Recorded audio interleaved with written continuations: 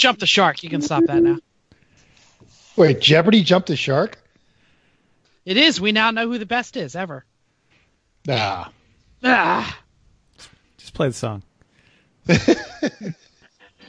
not going to start an argument about television? No, not today. Welcome to Everyone Racers, a show designed for the world of low-dollar racing and oddball car culture. It doesn't matter what kind of Lemma-Champ or Lucky Track dog you run, SCCA or NASA, we won't discriminate, as long as you drive it hard and built it yourself. Join us each week for tech discussion, tips, tricks, news and notes from the world of low-dollar endurance racing, and whether it's on the spot, hella sweet, or we're lucky enough, and the guest gives us just the tip, we're sure you'll giggle a little and learn even less. Everyone report to the paddock. This is Chris. Chrissy's late. She'll be not here here. later. Yep. I'm Jeff. And I'm Mental. Thanks so much for coming and listening back to another Volvo Amazon episode of Everyone Racers. It's episode 122. If you're not driving a car, bust out that bingo card. We haven't updated it. It's okay. But, you know, it took us like 50 episodes just to get it. So, yeah, it'll happen. Yeah, someday. It's going to be funny one day when I actually update it. Absolutely it is. I mean, it's funny now. It is. We know what we're not working on, which is the bingo card. Let's talk about what we are working on. Chris? Well, I felt pretty proud of myself in that I diagnosed and repaired the dryer the same day. It wasn't producing any heat. It was spinning. I said, I don't know. How do it work? Turns out these things aren't that complicated. It's like four sheet metal sides, all zipped, like sheet metal screwed together. There's a big drum in the middle that just has like a three-rib belt around it, like a tiny little three-rib belt that goes to a motor and then has a tensioner, and that's all that spins the thing, really. And there's some rollers that hold it up. There's a duct that sucks the air in and out, and then there's actually just a flame tube that the gas fire goes on that makes heat. Just open flame, and it's amazing how dusty it was inside the dryer next to open flames. I don't know how we didn't spontaneously combust, but thanks to went on Repair Clinic online, which is a great site for appliance repairs. I got all kinds of stuff there in the past with our janky things we bought. Anyway, turned out to be a thermal fuse. That was it. It would have been $8 if I bought it online, but hey, the local parts store had one. Let's support local and get it today, and that was $17. But hey, it works. It's back together. It's clean. Everything's nice. It's better than when I started. We're not on fire. Our clothes are dry. I felt good about that. Where So there's no way you to put it back go? together and did not clean every aspect of that. Of course I did. Where did you have to go to get a thermal switch for a dryer? There's an appliance store that does sales and repair and service and everything and parts. Oh, okay. In Exeter, Pennsylvania. So nearby. Went out in the snow. Got that. It was great. I wouldn't have known where to find an appliance repair place in my local vicinity, so I'm sure there's one. There's a thing called the internet. It's Google. a series of tubes. Google's will bring it to you. Yeah, it's a series of tubes, and it'll tell you, and there you go.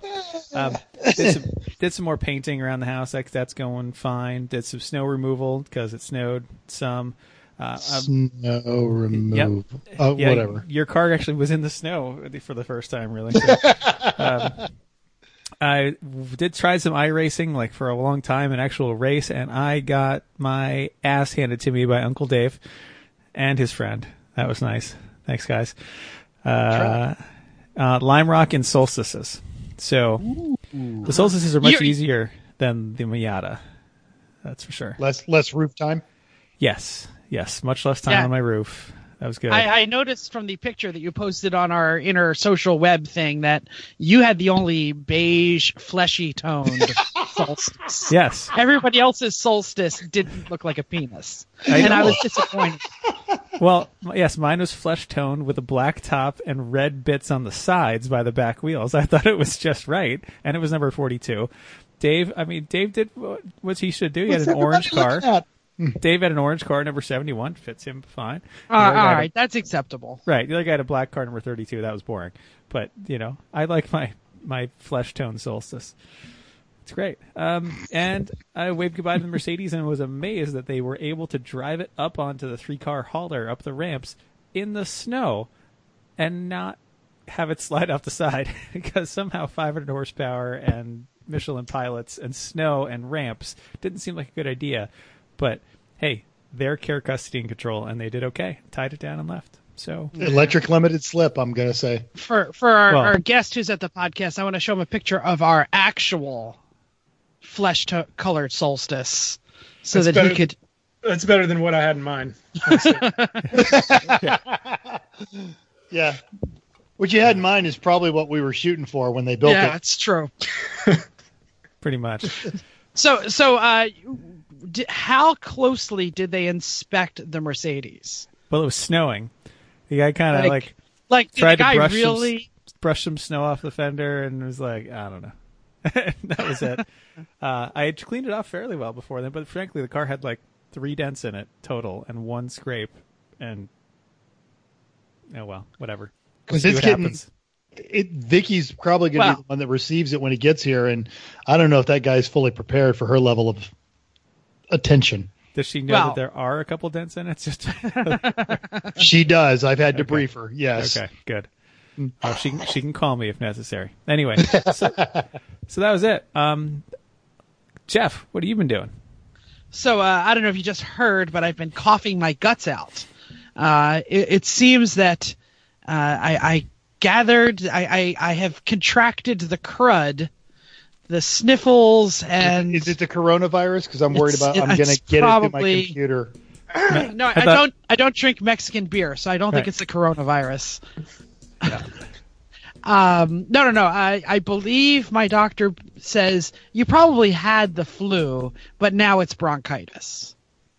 So I can be expecting to cough for a very long time. Are you still going to work or are you staying home? Oh, of course I went to work. All right. Screw all those people. I can't be Typhoid Mary and not go to work. No, I actually went to Boy Scout camp. Oh, good. Let's infect the children. That's good. In the throes of the fever. I didn't realize how Turnabout's sick fair I play. was. They always get us sick, so I'm kids. Sure I'll teach that kid to puke in the back of my truck. seriously, he was there. I should have coughed on him. What happened basically was Friday, I wasn't feeling well. So I said, well, I can't get sick because I got Boy Scout camp and then it's the opening of the semester. So I better stay home and just pack and take it easy. So I stayed home and I packed and I took it easy. And then I went to camp, and at approximately 11 p.m. or 12 p.m. when I was going to bed midnight, I got into my sleeping bag and I started shivering so badly. And this is an indoor cabin, 72-degree room. And I'm going, I might be sick. I'm not sure. So for 2.5 hours, I ached. I spot 2 days. Excuse me. I couldn't get any sleep. All of my joints ached. I still did a 3-mile hike. I still managed not to cough any lungs up. I still did everything I needed to do because I'm a Boy Scout leader, and like 6 parents were counting on me to make sure their kids didn't get beat up by the bigger kids. Is your arm hurt from patting yourself on the back so much there? That was no. Yeah, okay. No, it hurts from hitting the kids. Oh, okay, good. I honestly, I feel like the problem, it wasn't so much that he was sick as that he didn't have enough purple drink. No, the problem is that like once you get in the truck and go, there's no turning back. Like Pat, feel free to comment. You don't have to be quiet during this. It's fine. Screw you kids, I'm leaving. I'm sitting back here learning. That's what I'm doing. Damn it. So anyway, yeah, that's what I did. And then on Monday, because I was still forced to work, I went to work and I ran a service day for 1,000 students. 20 of whom are now hospitalized with probably bronchitis. Actually, I stayed away from them pretty well, except my student staff. So they're probably the ones that got sick. Good. Yeah. The ones you actually like. It's terrible, but it's no, don't get sick, everybody. Get your flu shot. All right. That's it. Mental, what are you working on? Bought a car this week. So I thought that'll take care of. This past weekend I was at Button Willow for the Vintage Auto Racing Associating training weekend. They call it Vera University. Chris, you'd be very impressed. It is not quite to the level of Great Lakes, but darn close. When the noobs come off the track, they immediately shepherd them through the pits and take them over to either a threshold braking exercise. They had them do a walkthrough of the karting track so they could learn to analyze corners and various inputs on that one. A lot of really high-end exercises. Everyone got a red flag exercise. Every run group got a red flag exercise over the weekend. And what was actually really impressive, they had an abundance of instructors. The groups would go out, and there'd still be instructors sitting on the wall with no students to take out. Now, did you have the same student the weekend or the day, or was it round robin, whoever's car you felt like getting in? I was there specifically to help one student, and really he had the basics down. It was just one of those situations where he just needed seat time. So then I ended up with another student. He's really close to getting signed off for his license, and they just wanted a third one to ride around with him to make sure that they weren't seeing things. That was fun because he had a Crown Victoria. So we drove around the track at a Crown Vic, and I kind of looked at the only thing. Car. Yeah, the only thing I could really say is you could brake a little bit later, but I understand exactly why you're getting on those brakes soft and early, so you don't overheat them with a 4,300-pound car. And he kind of nodded and said, "Yeah, that's on purpose." And of course, when I got out of the car, I had to make the joke about, I've never ridden in the front seat before. Kind of fun. And it was brace myself on the armrest and then brace myself against the door and then brace myself on the armrest. Insane amount of fun taking a Crown Vic on a track. Yeah, I was going to say 3-point belt bench seat. Velour bench seat. It was nice. So is it a police package? Absolutely. Yeah, totally. Calibrated speedometer, the whole 9 yards. That's awesome. I drove, my uncle had an 08. I drove an 08 at Little Talladega in Alabama. And oh my God. Yeah, we put an old set of Hoosier R6 slicks on it, and that might change the handling characteristics just a bit.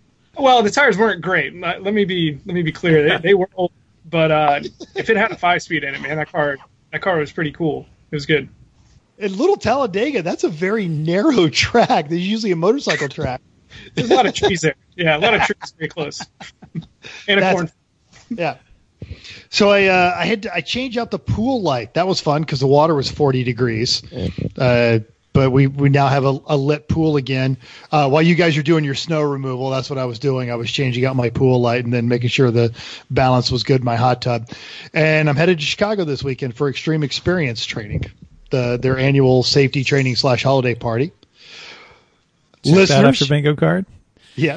Listeners, you've already noticed a brand new voice this week. Our guest is the non-finger quotes real racer, Patrick Wilmot. Pat, what you working on? I'm working on buying my parents' house. It's the exciting news in the racing world for me. So I'm working on that, and we're actually selling a whole bunch of my dad's old collectibles, racing collectibles, and automotive collectibles on eBay. So my days have consisted of sitting at the house and taking pictures and posting things on eBay lately. It's really, really exciting. Well, hey, text us that link. We'll make sure it goes in the show notes if you got your eBay store set up. Yeah, for sure. We probably have some Mustang enthusiast listeners. I was going to say, I definitely see some stuff on the wall behind Pat that I'm like, ooh, I would like to see that closer. That poster's actually worth around $250 to $300, and we got 3 or 4 of them here at the house. So he's had some good collectibles over the years. But yeah, I mean, other than that, we're working on an LMP3 deal that should hopefully come together at the end of the year or maybe for the start of next year. That's really all I've been doing. Cool. Awesome. Yeah. Listing stuff on eBay is total drudgery, but then it's fun when it sells, though, especially when you sell us and you're surprised by it. Like, yeah, I listed a whole bunch of stuff for the 300ZX race car we had, and it was months ago, and then the other day, suddenly someone bought the passenger seat slider for $40, and I was like, "What? It's fantastic!" And I was so excited that I sold it. So, anyway, the big thing that I found today, and I didn't actually, this isn't me selling it, but I actually found a 1987 NASCAR Winston Cup picture. So you might have heard the Dinner with Racers their Amazon Prime video talking about the poster that went out in 1987 of Tim Richmond. I don't know if you might have seen that video yet or not, but anyway, so there's a big to-do over the 1987 Winston at Charlotte poster because Tim Richmond apparently pulled something out behind Neil Bonnet's ear and for the original picture, and I have heard this story. Yeah. So it made it into print, and they didn't catch it right away. So a bunch of fans and other people ended up with the original print before it got censored.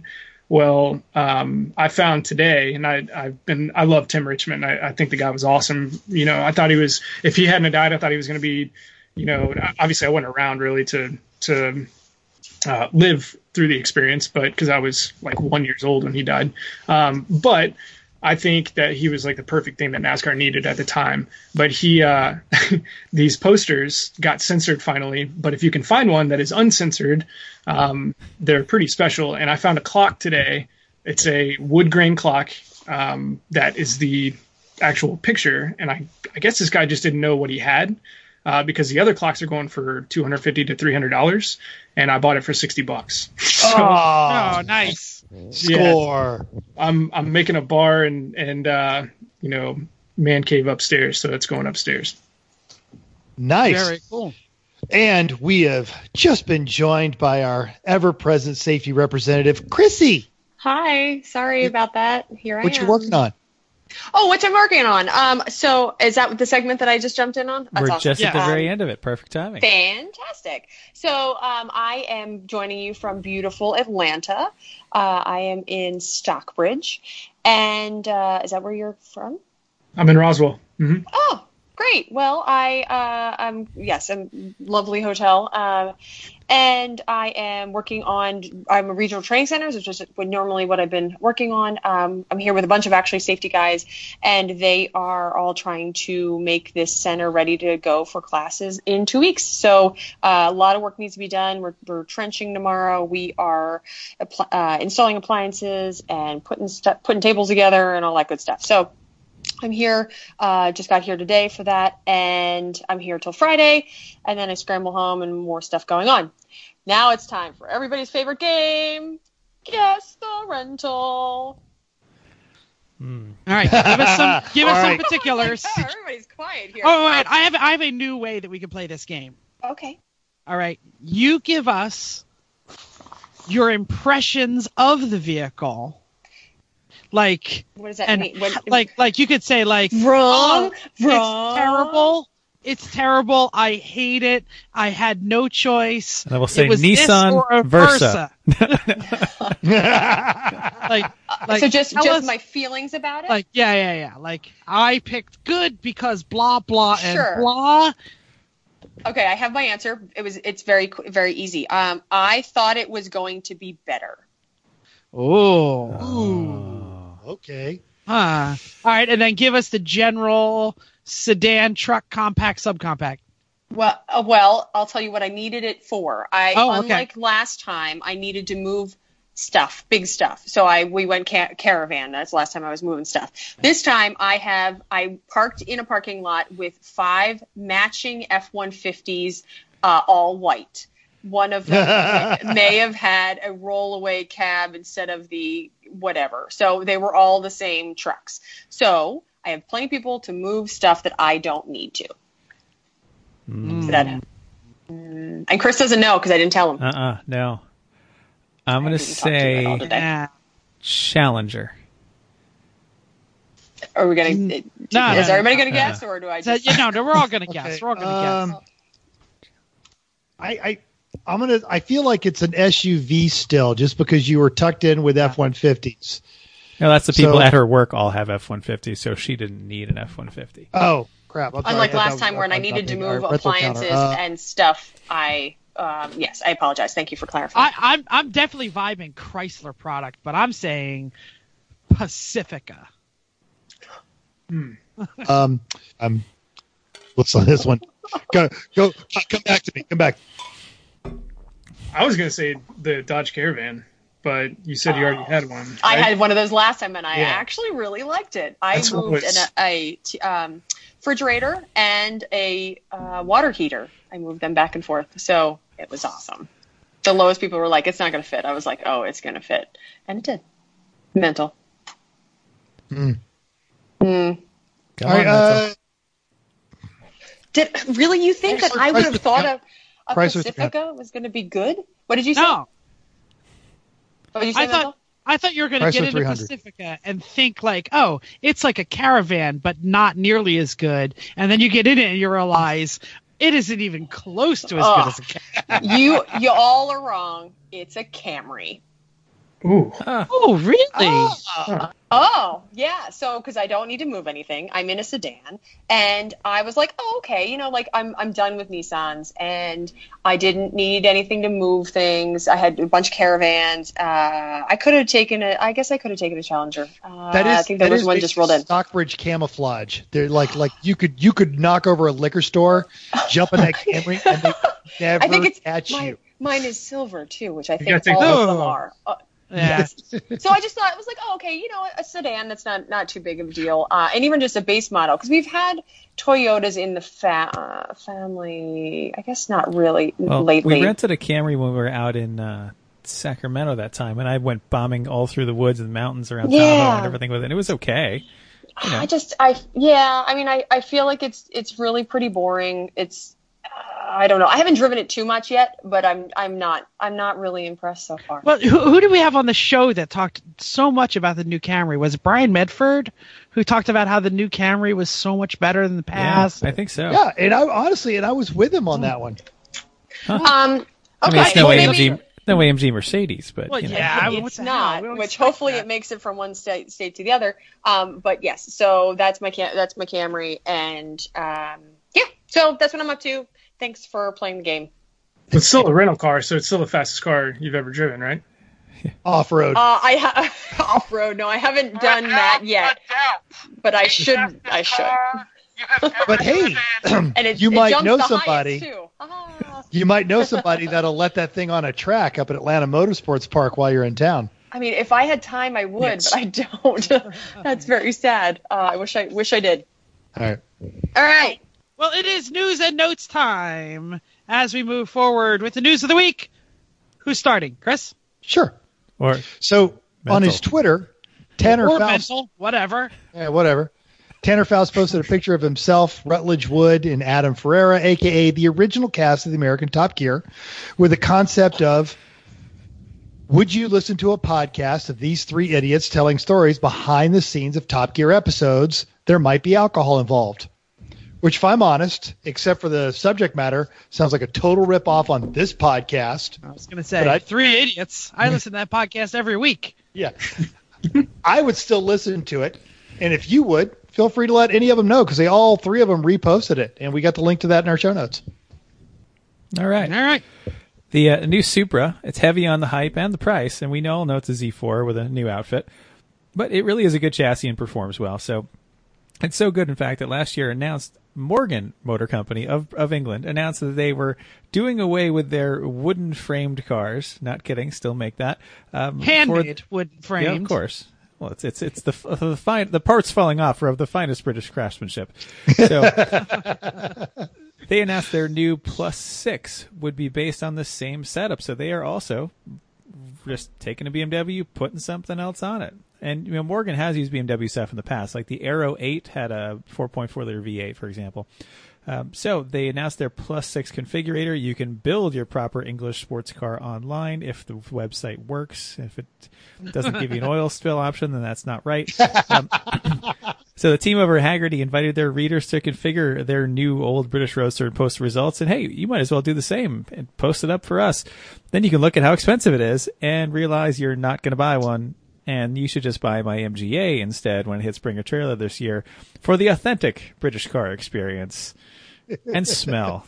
British cars just have this smell that it's not bad, but it's not good either. It's just It's also It's- been sitting in a garage for a while. its whole I mean, life, the pretty smell. much. Musty, Yeah. yes. Yeah. Well, someday we'll have to decide whose MG has been sitting around longer, my father's TD or your A. Mine, I drove it to work a couple of years ago. Like, I drove it around a bunch. Then my father's has been sitting way longer. About that time when you drove it and you started to drive away, and then the water jumped out at the end of the garage, and you're like, "Well, not taking that." Drive it back into the garage. Yeah, the heater valve broke. That is the British car experience right there. At least it was still at the end. And we did it with your mom's too. We took your mom TD. We're going to take it to the next state over. Yeah. I'm sorry. And then it didn't make it to the end of the street, and we turned and we're like, "Well, guess we're taking that home." Yeah. So yeah, we're good with those. Yeah. It's just part of the lifestyle. It's something you accept. And my father sheared an axle getting ice cream like 3 blocks from the house, and I swear it had nothing to do with me flat shifting it on the prom when I had it, which was several weeks before. and you're still going they 28 smell. after flash shifting. It's true. It's 12 if that. So what does a British car smell like? I want to get back to this because I want to try and describe it. I have it imprinted in my memory. It's like leather, but not like leather that's been turned into clothes. It's like leather that's still on the hoof. Old leather furniture is what it smells like. Yeah. It's a bit like hay, leather, And burning oil.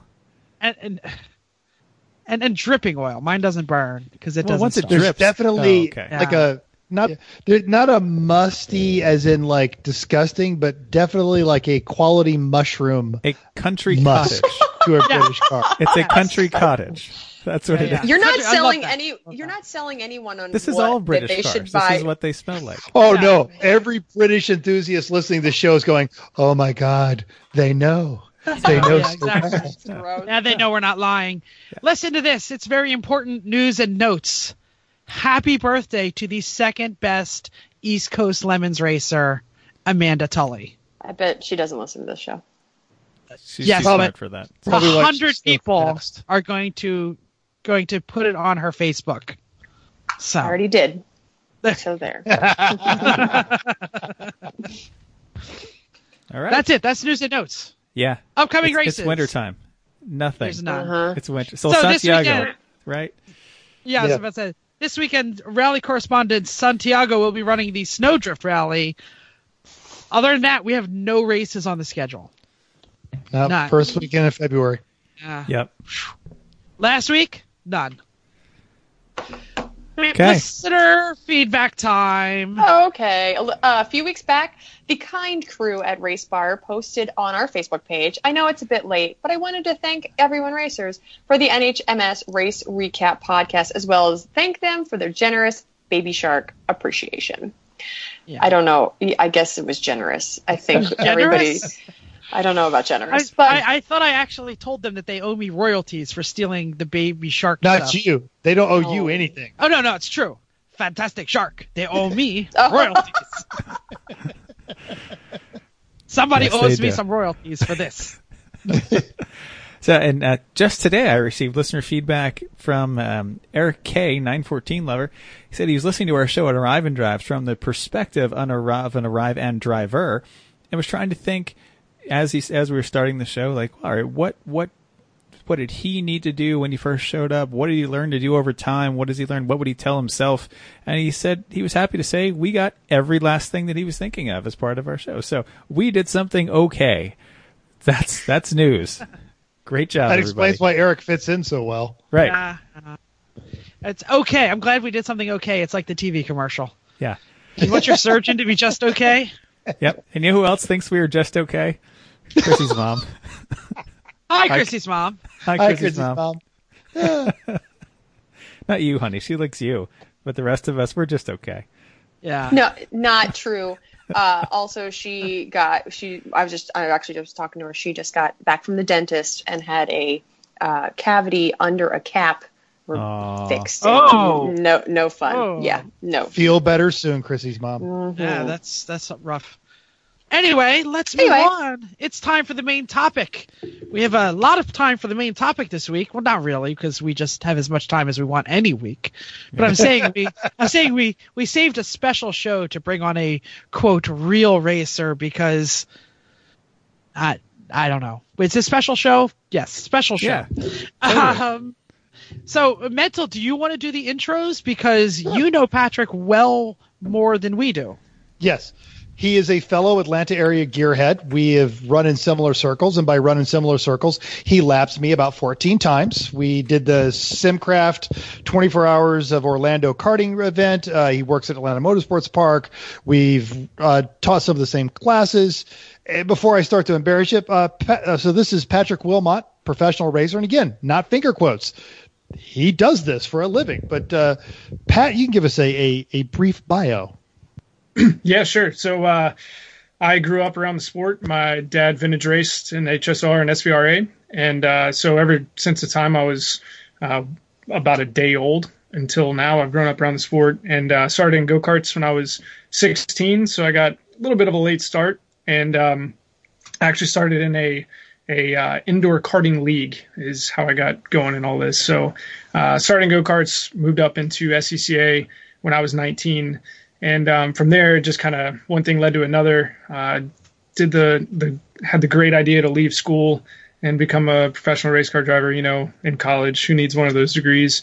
And so I left school at 22 and tried to make it as a professional driver. And fortunately, it's worked out pretty well so far. But I will say I don't really call myself a professional race car driver anymore. I call myself a professional coach. So I found myself in the line of coaching as full time when I was 27 years old, and I'm about to be 31 now. So more importantly, on your side, I started with Skip Barber when I was 23, so that was 2012, and so I professionally, I guess you could say, started coaching then.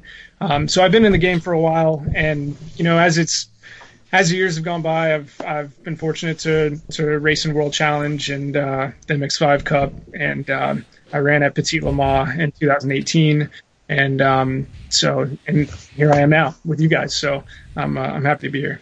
On slippery slope down there, that's for sure. Yeah, really.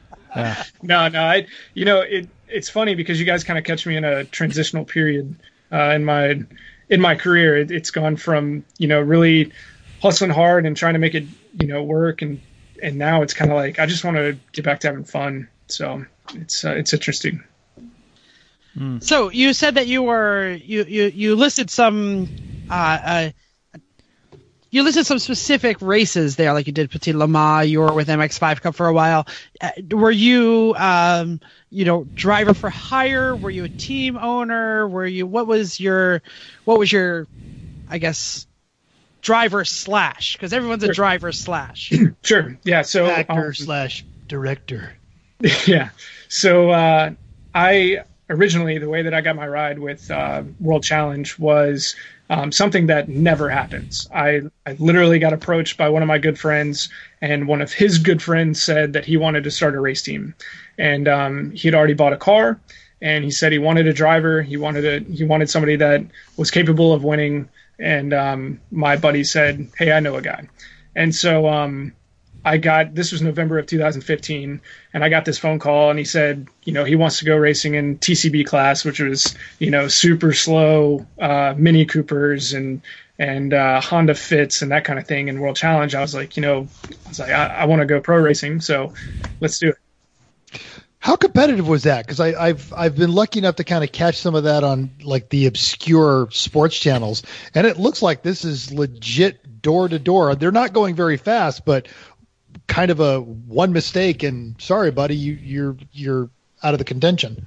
Yeah, so it's typical momentum racing. The only problem we had was BOP was still very prevalent. So balance of power was still very prevalent. And so when we showed up for the first race, and let me be clear, the car that I was driving was not a great car. This was a car that we had later found out had been in a rollover crash and then turned into a race car. the par for the course for us, but not for a professional series. Yeah. This didn't start as a body in white or sealed. I've never had the privilege of being in that group, so this was pretty par for the course for me too. So, but it was pro racing, and I wanted, it was a shot. So the car had a bunch of problems, and the biggest problem was that the Mini Cooper did really, really well in the previous years in the TCB class, and so they just killed it with the restrictor plate. And we went to COTA for the first race, and I'll tell you, this was incredible. We literally, my two of my best friends, Tyler Hoffman and Trevor Andrusko, built this car in a day. I mean, we found so much stuff wrong with it when we actually got to COTA. And these two guys, my buddy Chris Lima, they went all in. They built it in a day. We made tech inspection on Thursday after missing the test day at 5:30 when tech inspection closed at 5, and they let us race. It was incredible. So, I mean, it like makes me choke up thinking about it right now because it was awesome. So, and Trevor and Tyler are legitimately great people. Yeah, they really are. And so, so we made the race. We go out for practice, and we're 9 miles an hour too slow on the straightaway. I mean, like, and you think about how long the straightaway is, that back straightaway is. It's 1 solid kilometer. It was awful. So we were like a solid 6 seconds off. I mean, it was really bad. So the outing was terrible. And so we started complaining to SCCA to change the BOP, give some power, all that kind of stuff. Well, if anybody that's listening has dealt with SCCA, they know it takes, a year and a half to get anything changed. And so we went through the whole year basically with this car that it had no power. It was great through the corners. We set it up really well. And it was really interesting. World Challenge actually put out my in-car video on YouTube at Road America. And people just started commenting, like, what is wrong with, like, what is going on here? And why doesn't it go? Yeah, I passed the same car. Literally, I passed the same Honda Fit like 5 times in this race. And they're like, what? Are you kidding me? And so it was really funny because a week later, World Challenge came back and SCCA came back and they're like, hey, we're going to give you some power right after that video came out. Well, by that point, our team owner had run out of money, and so we didn't get to finish the rest of the year. So the long answer there is I got really lucky for the first one, in 2016 to go pro racing. 2017 came along. I raced with a team called GB Racing / Racing Analytics here out of Atlanta. And I was basically a data point to my teammate. And that teammate just happened to be my girlfriend at the time, and her dad owned the race cars. So I found my way in another ride right there. And I basically approached her dad and said, I think I could be of service to her and to the team and make the team better and make her better. And would you give me a shot to drive the backup car? And so that's how I ended up with my ride in 2017. Nice. Got it. So your original team was, it was starting a team, which is probably a great indication that they aren't fully prepared. Yeah, so we had a rule made after us in World Challenge now that usually means you've done something well. Yeah. you must show up to the track with an enclosed trailer with decals on it. So even I have that. You don't have any decals. Are you kidding? That's no, real? This is real. 2017 rule book came out and said, hey, you must show up with a trailer with decals, and it must be enclosed due to presentation. You got to look presentable. Because we showed up to every race in 2016 on a U-Haul dolly. Oh, I was hoping you were going to say that. Nice. And Nothing says classic U-Haul. Borrowed 2500 truck. So they were literally like, hey, you can't do this anymore. So that was pretty cool. So bougie. Come on. We had 2 top 5s. That's all we can say. That's awesome. Yeah. You're making this look a little too approachable there. We need to be a little bit snottier. Yeah, so second ride was also World Challenge. Second ride was the MX5 Cup, Global MX5 Cup, and we followed IndyCar, which was incredible. So that was my first like real shot at trying to perform well. So we showed up. Let's see, we showed up in March to the test in March at Barber, and I was the fastest in one of the test sessions, which is really cool because it was mainly a bunch of actual professional drivers like Stephen McAleer and Andrew Carbonell and those kind of guys that have been around the sport a long time. And I ended up P1 in that, so it kind of gave us some hope. And then the season started and just went to hell really, really quick. And we had like 5 mechanical failures, I think, throughout the year. I mean, crazy stuff, engines blowing up and that kind of stuff. And so it just clearly was not meant to be. Yeah. Huh. Well, awesome. And you said the state of your career now is mostly coaching, and I'm interested. You mentioned that, like, there seems to be like a fuzzy line between full-time driving, part-time driving, professional driving. Like, how many times in your career has this pendulum gone from full-time professional racer to part-time and part-time coach, full-time coach? How do you deal with that swing through your career? So, question. Sure. So I think to lead it off, nowadays the term professional driver has really been tarnished. And I'm not by gentlemen drivers per se, but just by guys who, they coach a lot, or they coach in a professional setting, but they might not have turned a wheel in a professional race, and they still consider themselves professional race car drivers. And that is bothersome, especially as somebody that's like really worked really hard to be where I am now, and to be able to say, yeah, like I have been paid to race before. And so for me, it's gone back and forth a whole bunch. So I left school when I was 22 to try and do this as a career. I was 27 before I ever actually raced a professional race. So there's 5 years in there where, I was working for an indoor kart track here in Atlanta, and I was building go-karts, and I was a mechanic and that kind of stuff. And then I got a gig with Skip Barber, and that was kind of the side job to my actual job. And but from there, I don't know how, but I got an interview with Porsche, with the Porsche Track Experience, which is over at Barber, the actual racing school at Barber. Yeah. And so that was 2014. And for some reason, they liked me and they kept me, and that kind of really got the ball rolling for me. And after that, the Experience Center opened up here in Atlanta. And so being from Atlanta, it seemed like a good job to work for Porsche here at my home. And so I did that for about a year and a half, and then went back to the racing school. So in between that time, when 2016 came around and I started racing professionally, I was still coaching. At that time, I was still coaching at the Experience Center here in Atlanta. So, I was a full-time guy working Tuesday through Friday, essentially. And then fortunately, the guys would let me go race, once a month in World Challenge. And then I'd be right back in the office, basically on Monday or Tuesday morning. And then from there, when I left the Experience Center, that's kind of when it became an actual career for me as a coach. So I was on my own at that point. And I went back to the Porsche Racing School at Barber, and I became a contractor essentially, and just started scavenging to try and find coaching gigs and that kind of thing and support myself.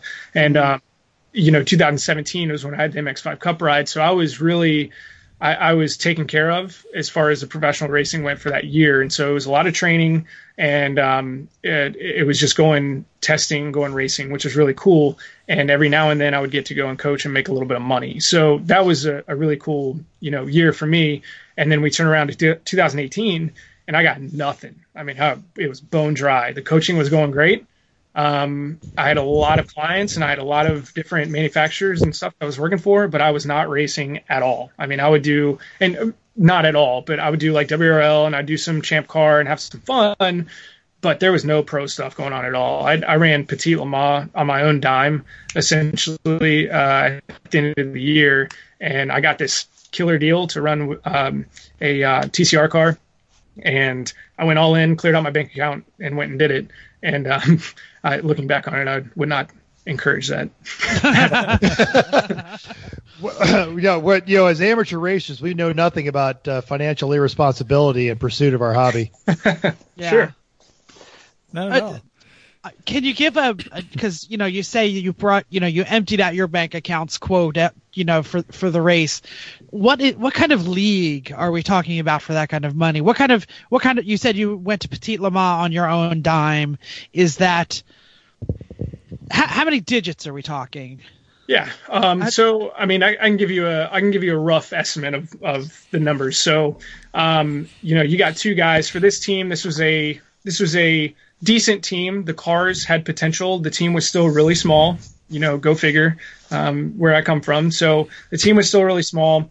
And it was around 35 to 40K to do the race weekend. Now that's split between a couple guys, and I worked a deal and I had a couple sponsors, but it was still mainly on my own dime. And this was my home race, so I really wanted to show out and have a good time. And so I went crazy. I bought a brand new paint job. I got a brand new suit, new gloves, new shoes. I mean, I went crazy. So it wasn't the smartest decision, but I showed really well in the race, and I can't say it's helped yet, but let's see.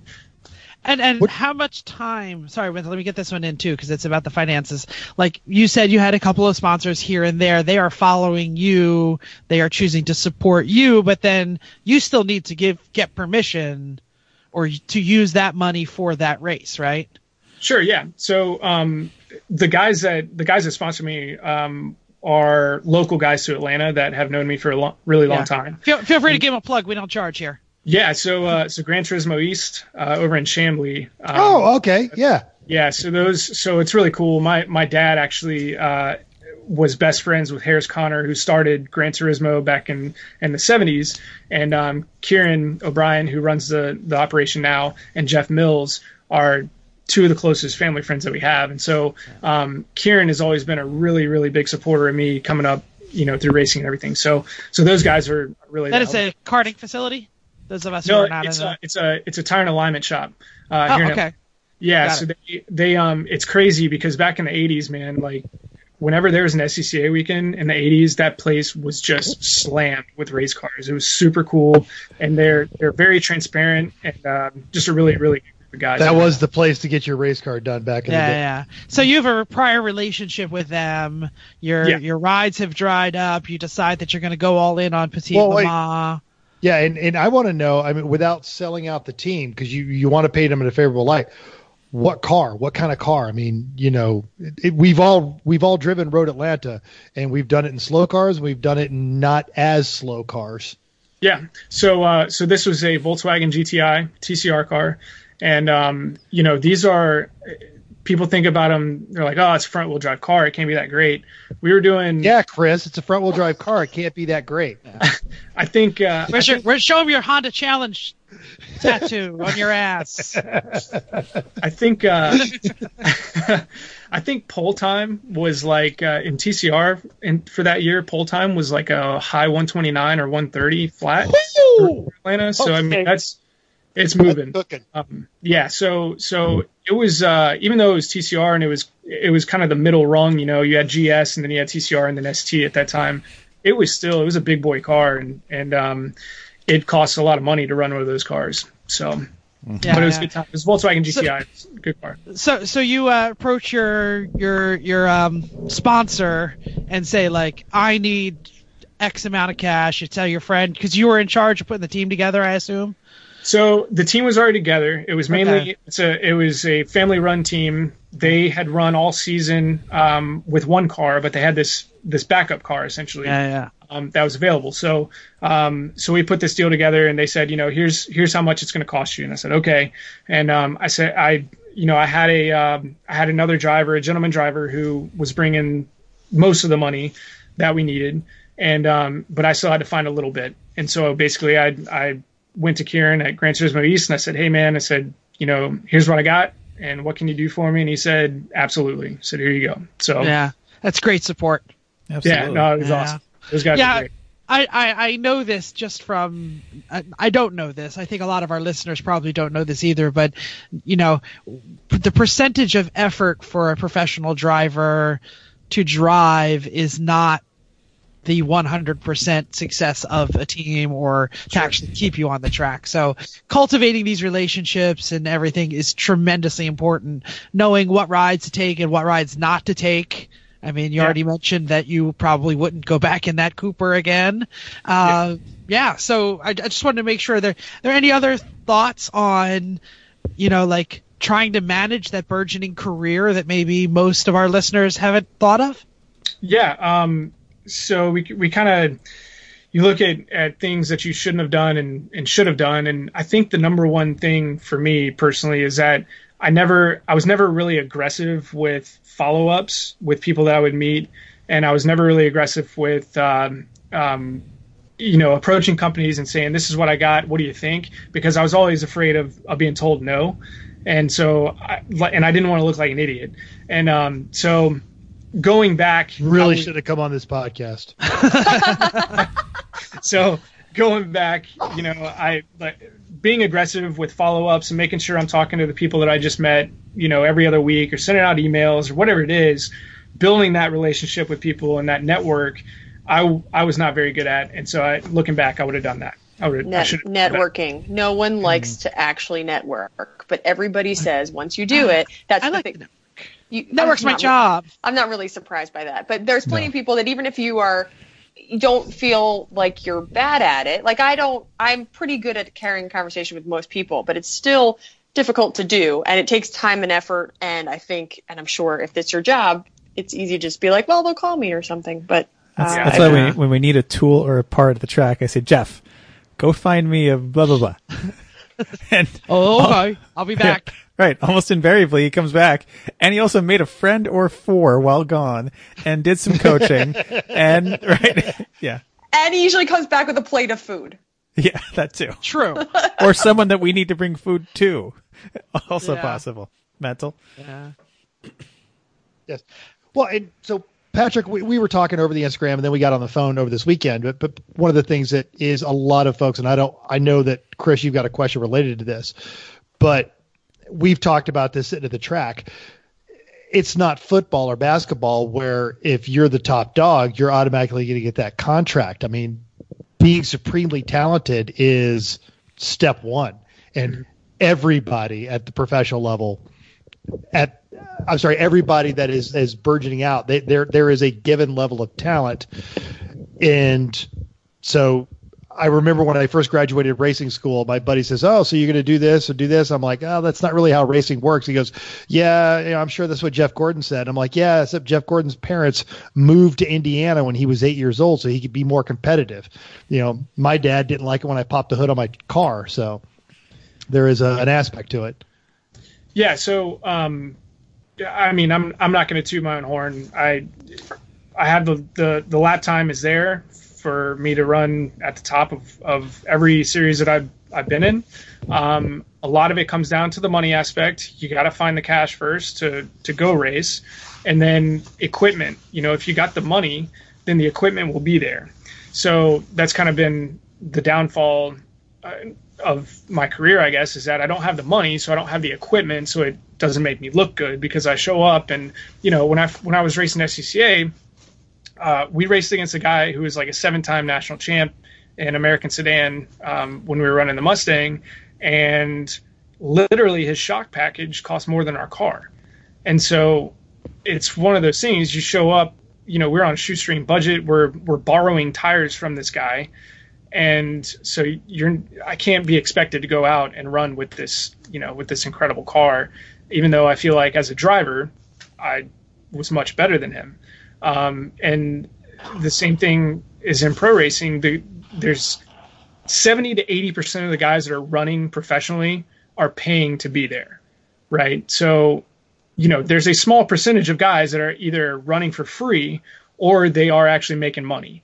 So, that's why I was saying that the professional driver name is kind of tarnished, because most of the guys there are not true professional race car drivers.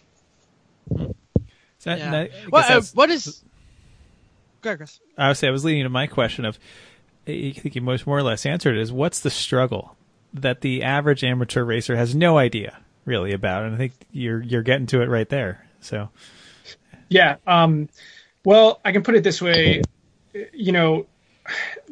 watching kids that I coached when I was a kid, when I was, 18, 19, 20 years old, watching those kids now, just because their parents have a lot of money, watching them actually have a professional racing career and they're on track and they're at, there's ones at Daytona racing this weekend and that I've coached in karts. And it's like, okay, hold on. You're telling me I just spent 10 years of my life dedicating every day of my life to this just for a 17-year-old kid to have some money and he's going to go and do exactly what I can't do.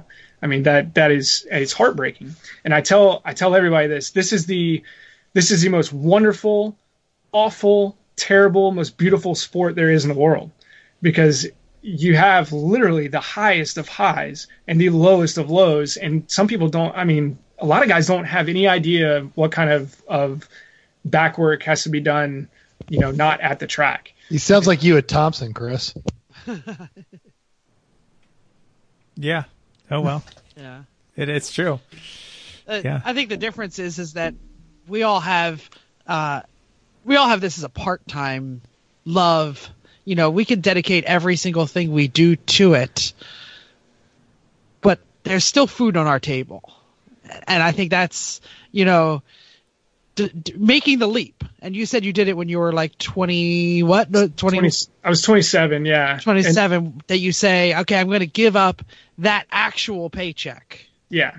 Yeah. And it was tough, but it was time though. I felt I had the momentum, with racing at that time. And I had the momentum with the, with the 2017 season and MX5 Cup. And I was like, I showed pretty well. We had some bad races with mechanicals, but people saw me. I was like, I was up front. I was like, something will happen. And then nothing happened. So, we see those talent scouts, those IMSA scouts all the time at Lemons races. Penske is in the woods at like every. It's right. It's crazy. It's crazy. So, if you're good, they'll find you. Yeah. So I made the leap, and fortunately, with coaching worked out, and I enjoy coaching. It's fun. It's a real pleasure working with people that actually want to learn and that can grasp what I'm saying and actually go apply it. That's extremely rewarding. So I made the leap. Professional driving coach is what I consider myself, and I make a good, decent living at doing it. So, if a pro ride comes around, then great, I'll take it. So what are the most of the coaching you do these days? Is it karts? Is it sports cars? Is it open wheels? Is it everything? Whoever needs it, you're there? Because, hey, that's how most of us would be, I'd imagine, right? Yeah. Sure, yeah, all the above. So, excuse my French, but I'm a big whore. I mean, that's all I am. So, yeah, that's the worst thing that's ever been said here. So I could go from coaching a karting school at AMP to working a Porsche event, over at Barber the very next day, to working with private clients in their own racing cars. It depends on what the need is. The fortunate thing is that there is a big need out there, and so I get calls pretty often to go work. So you just traveled with Porsche. You did like a whole nationwide tour, didn't you? Man, last year I spent a whole month in Utah doing the launch for the new 911. So it was cool. It is draining. Don't get me wrong. I mean, that was a 25 day work month, of 13-hour days. The paycheck's great, but and you get to drive some cool stuff, but it's a long, long day doing that kind of stuff too. Yeah. What percentage are you private versus, would you say, group or corporate?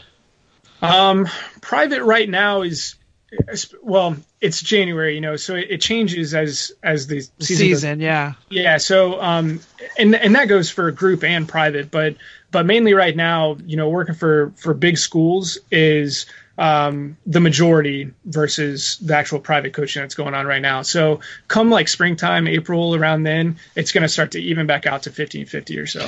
And feel free to pimp the name on your shirt there, because I still think that's a fantastic organization. Yeah, so Primal Racing School out of AMP at Atlanta Motorsports Park.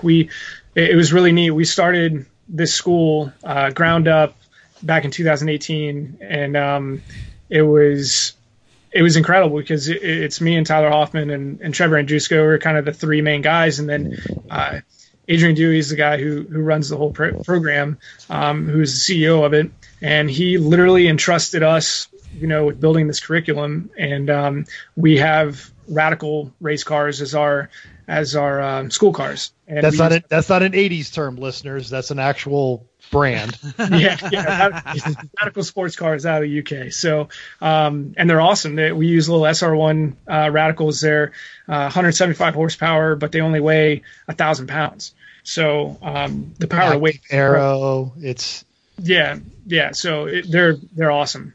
It's visceral.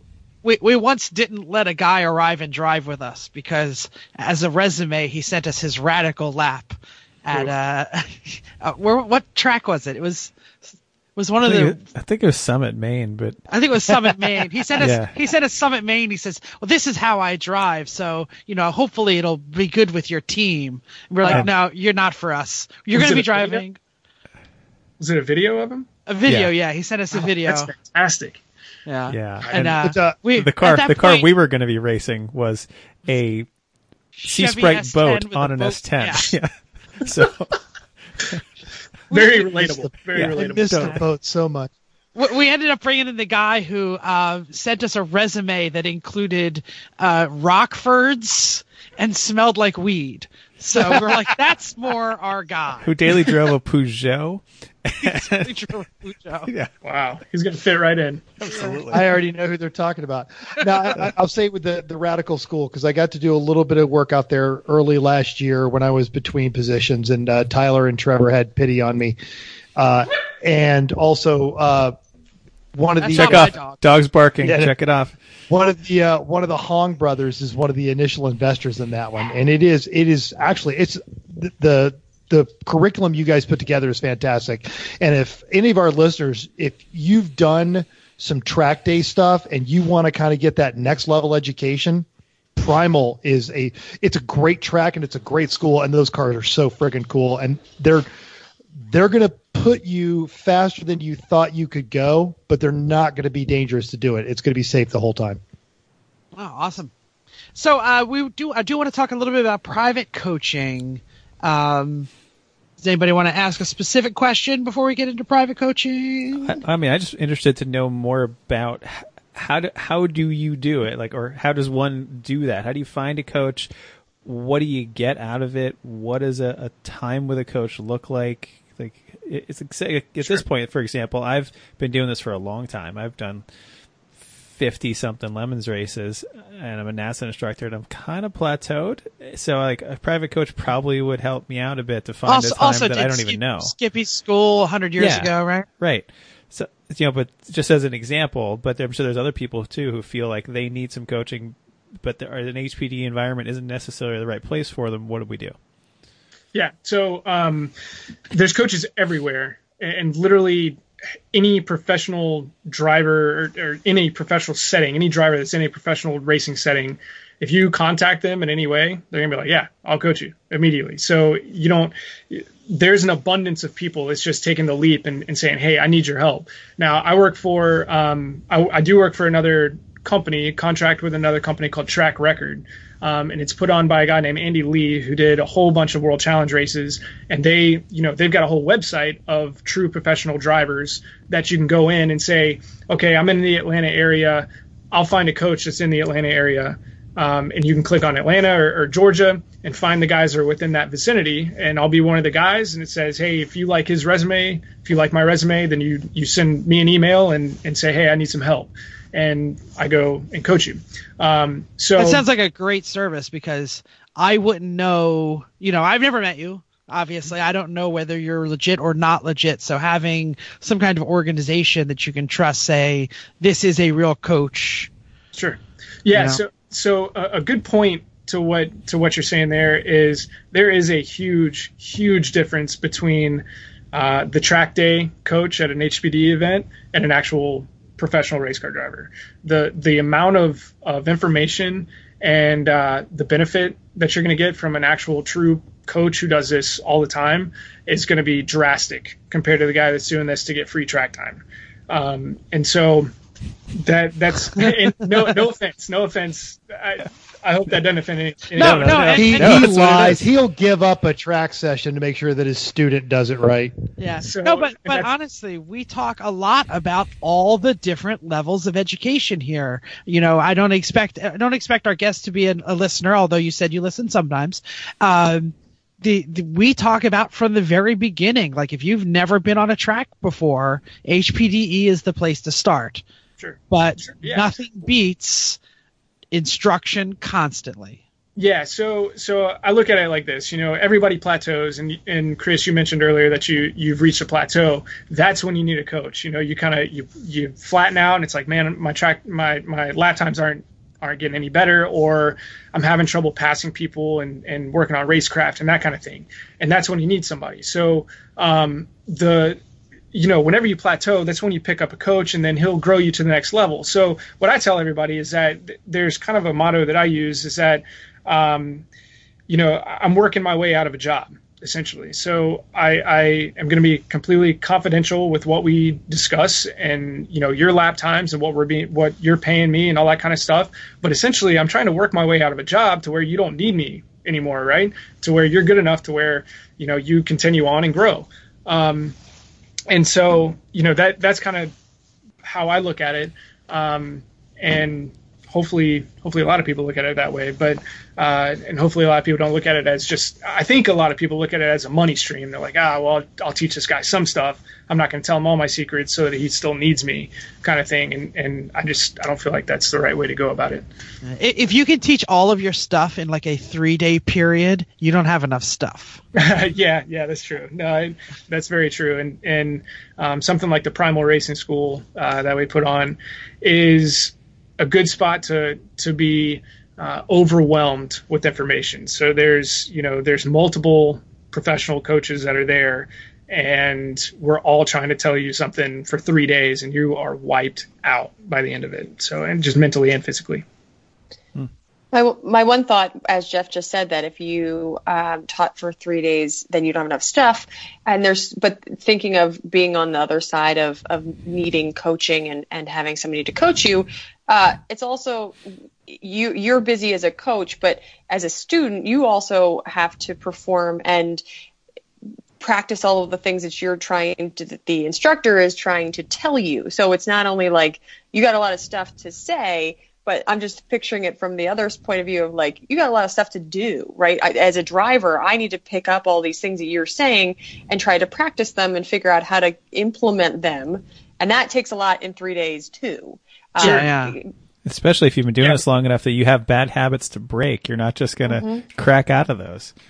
So that's what I'm glad you brought that up too, because that's kind of where I wanted to get back to as well. Was we're talking about HPDE coaches and then and professional coaches, and you can start with the HPDE guy and move on to the professional. The problem with that is the bad habits that are going to be gained at the beginning of that cycle, right? So the high performance guy might not notice some of the small things that are happening inside the car that a pro might notice. And so you build this habit over, let's say, a year, and then you go get a pro and you've got a day with him to break some crappy stuff that you could have broken in the beginning.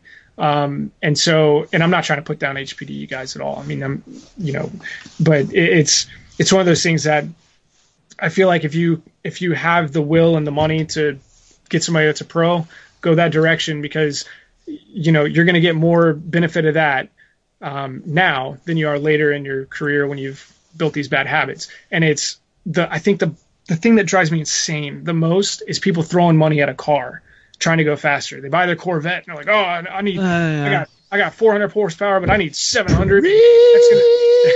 That's going to get me, that's going to get me my 129 at Road Atlanta. Well, that's crap, because if I can give you a second, just in my coaching, well, then you've got that second forever. And then you can go get your engine, right? And then you've got another second. So now really I've gained you like 2 seconds. So the thing is that I tell people I don't go out and buy brand new golf clubs thinking it's going to make me shoot in the 60s, right?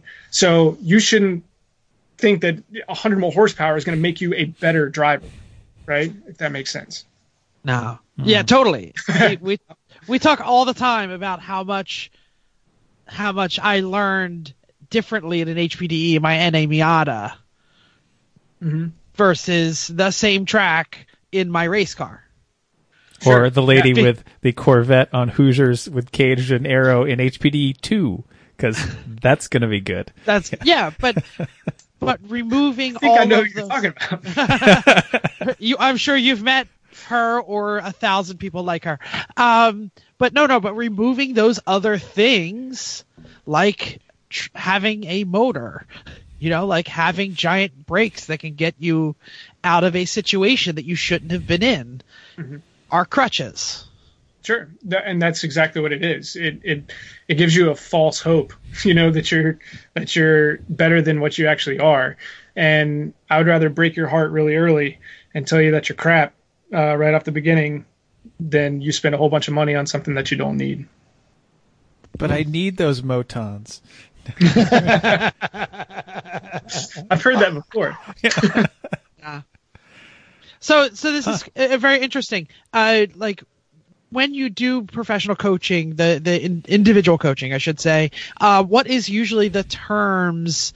Like 1 day, 2 day. What kind of track days are you doing? Are you also on a rented track? Do you do it at events? Where to do it is tough, because you can't just hey, New Jersey, I'm just going to rent you for the day just for me. Sure. Most people, it's not a thing. The whole state, not a track. New Jersey's available cheap though. Well, because it sucks. So, yeah. So a lot of it is done during track days that are already going on. So Chin events or Just Track It or MVP, something like that. So the thing is that most guys that are putting on track day events, let's say it's a Chin event, most of those guys are going to know the pros that are local, to the area. And they usually give us a pass on having to pay to drive or get a wristband, that kind of thing. And so, literally the client is just, they're buying their track day, but instead of using one of their coaches, they buy us as well on the side. And it's us. That's the way it usually works. I've never had anybody rent a track just for me and them. That would be awesome though. Yeah. Hell yeah. So what do? You get called, let's say, you get called tomorrow. There's a track day in March. What are you doing before you get to the track to meet, know, or coach that person? Or are you waiting till you get there? No, usually, we need to build a rapport together. And so the first thing is I got to know a background on what you've been doing and how long you've been doing it, what you're driving.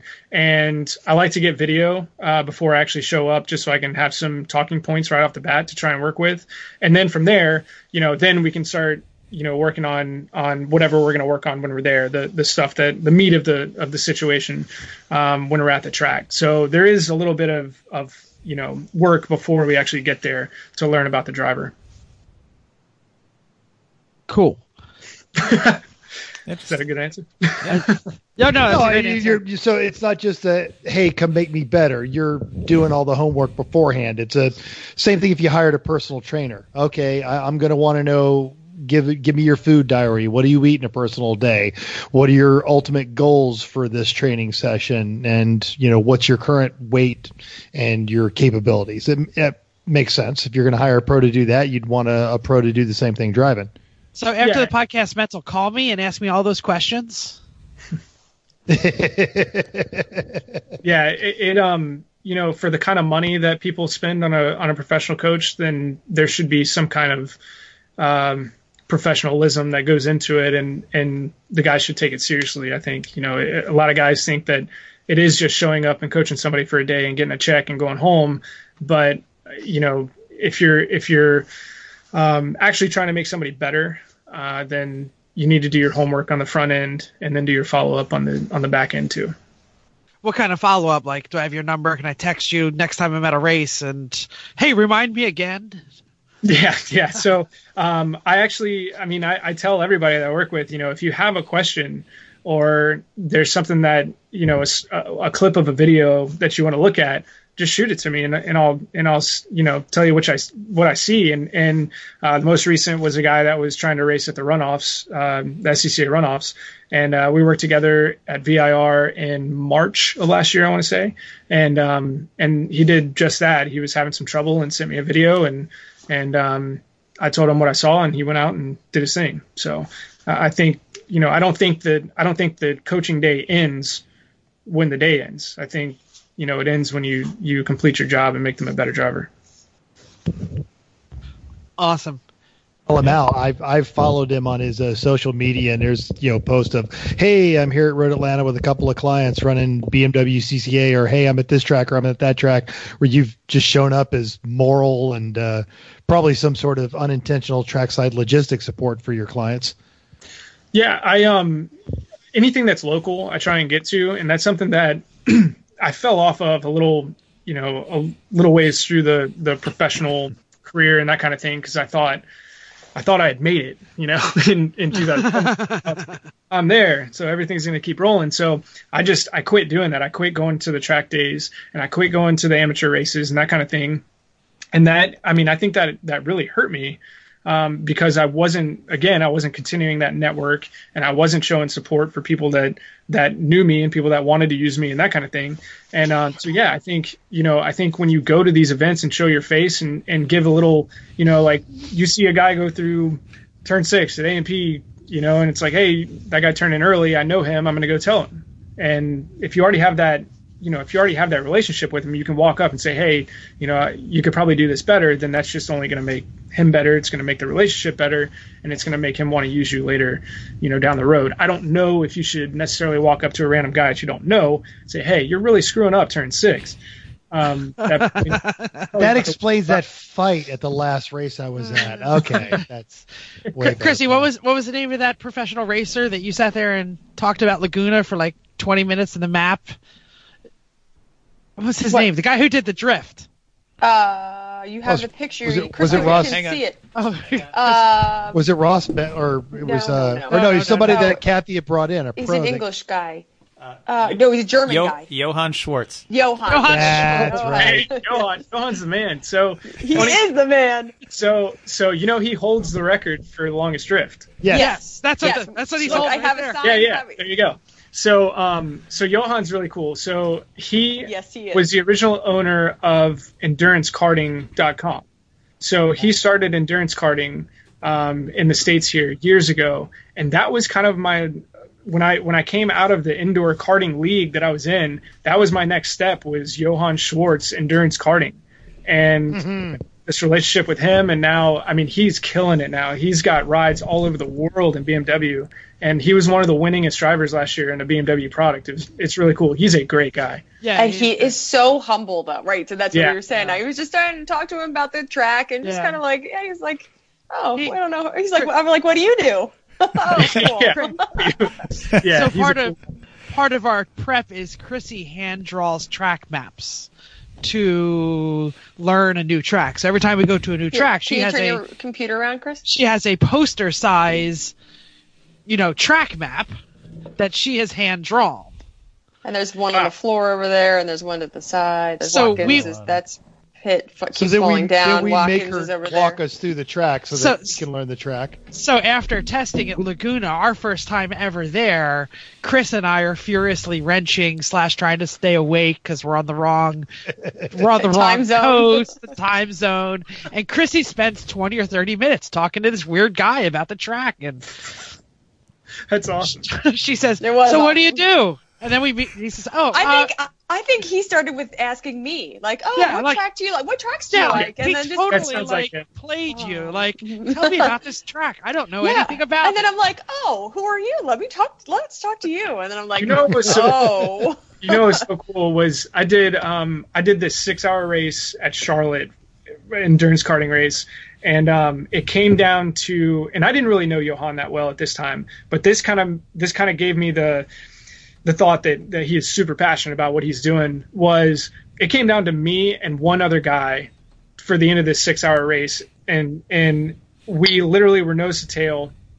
And for the last like 10 minutes of this race, Johan took the microphone and was just commentating the race between me and this guy the whole time around Charlotte. And it was so cool. I didn't know at the time. My parents would tell me about it later after the race, but it was awesome because I'd never seen him do that before. And he just rips the microphone away and starts doing a full commentary on what was going on. It was awesome. And from then on, I was like, man, this guy's pretty cool.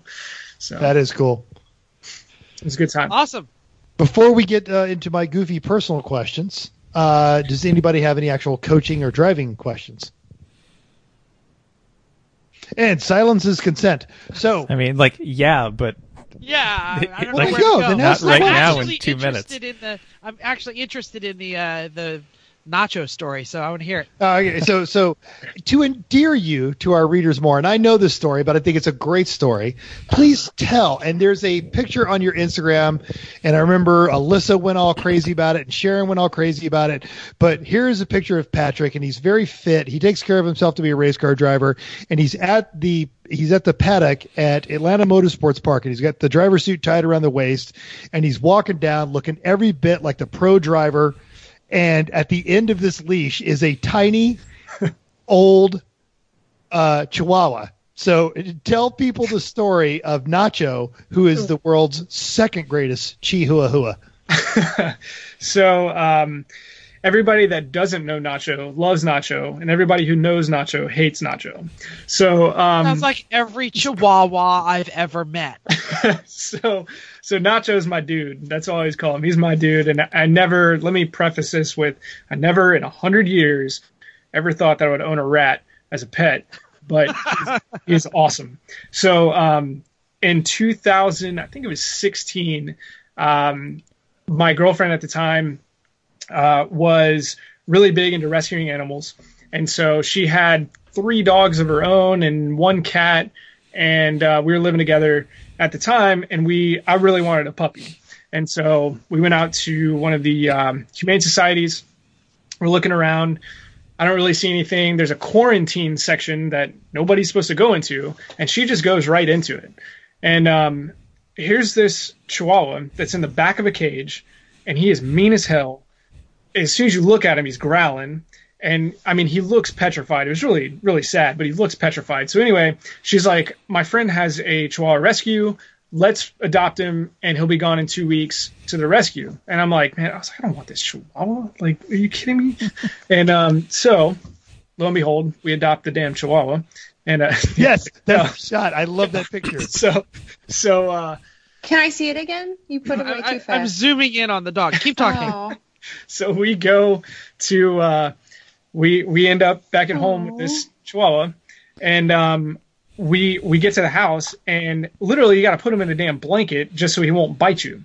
And so he loves her, he hates me, and I hate him.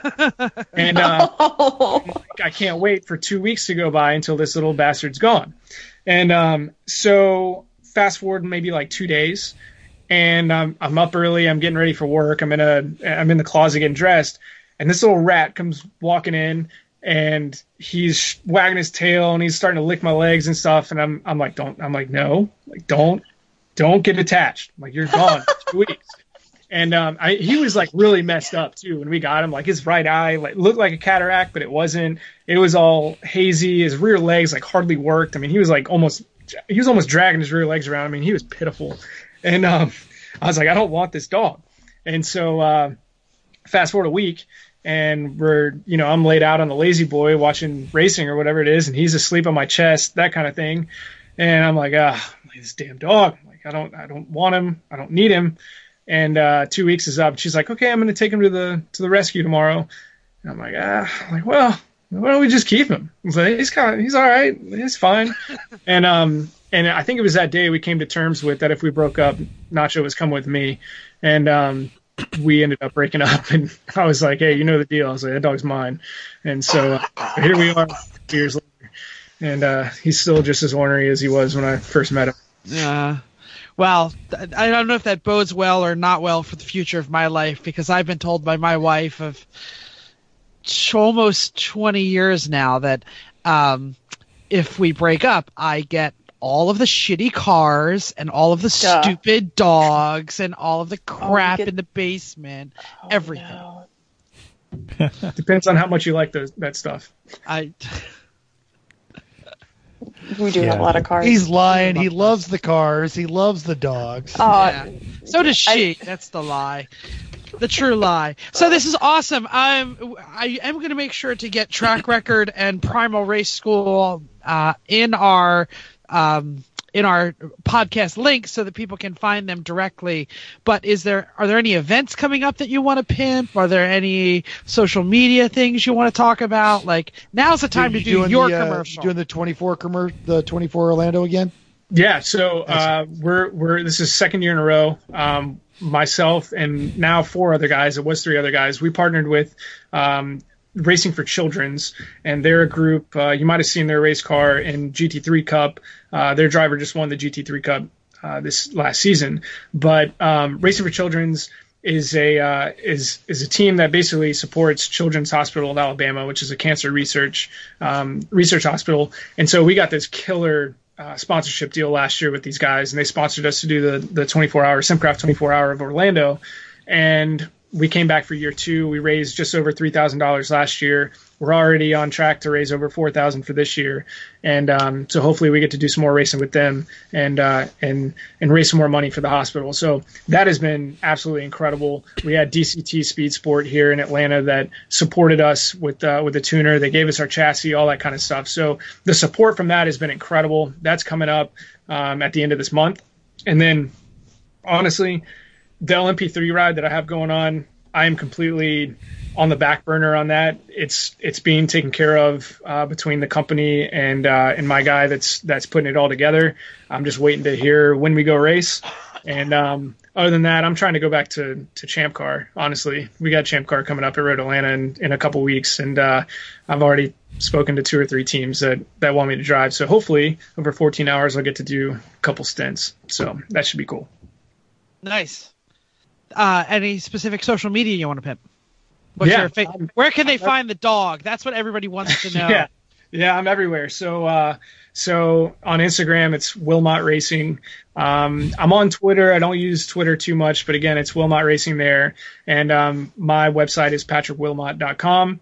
And you can pretty much find everything on social media or on Instagram specifically through #FeedPatrick. And that's kind of the thing that I use to post everything. And on my Instagram is where you'll find all the nacho stories. Great. Chrissy wasn't here for the beginning, so Mental, why don't you bring us to the... Is it just a tip or is it on the spot? Have we decided? It's just the tip on the spot. It's just a tip on the spot. All right. So, Patrick, you've got a ton of coaching experience. Oh no! It's internet. Tip to all of our listeners. Hold on. It's all right. You're back. Start over again. Start over. So, don't. You do a lot of coaching, and we tried to give everyone a safety tip.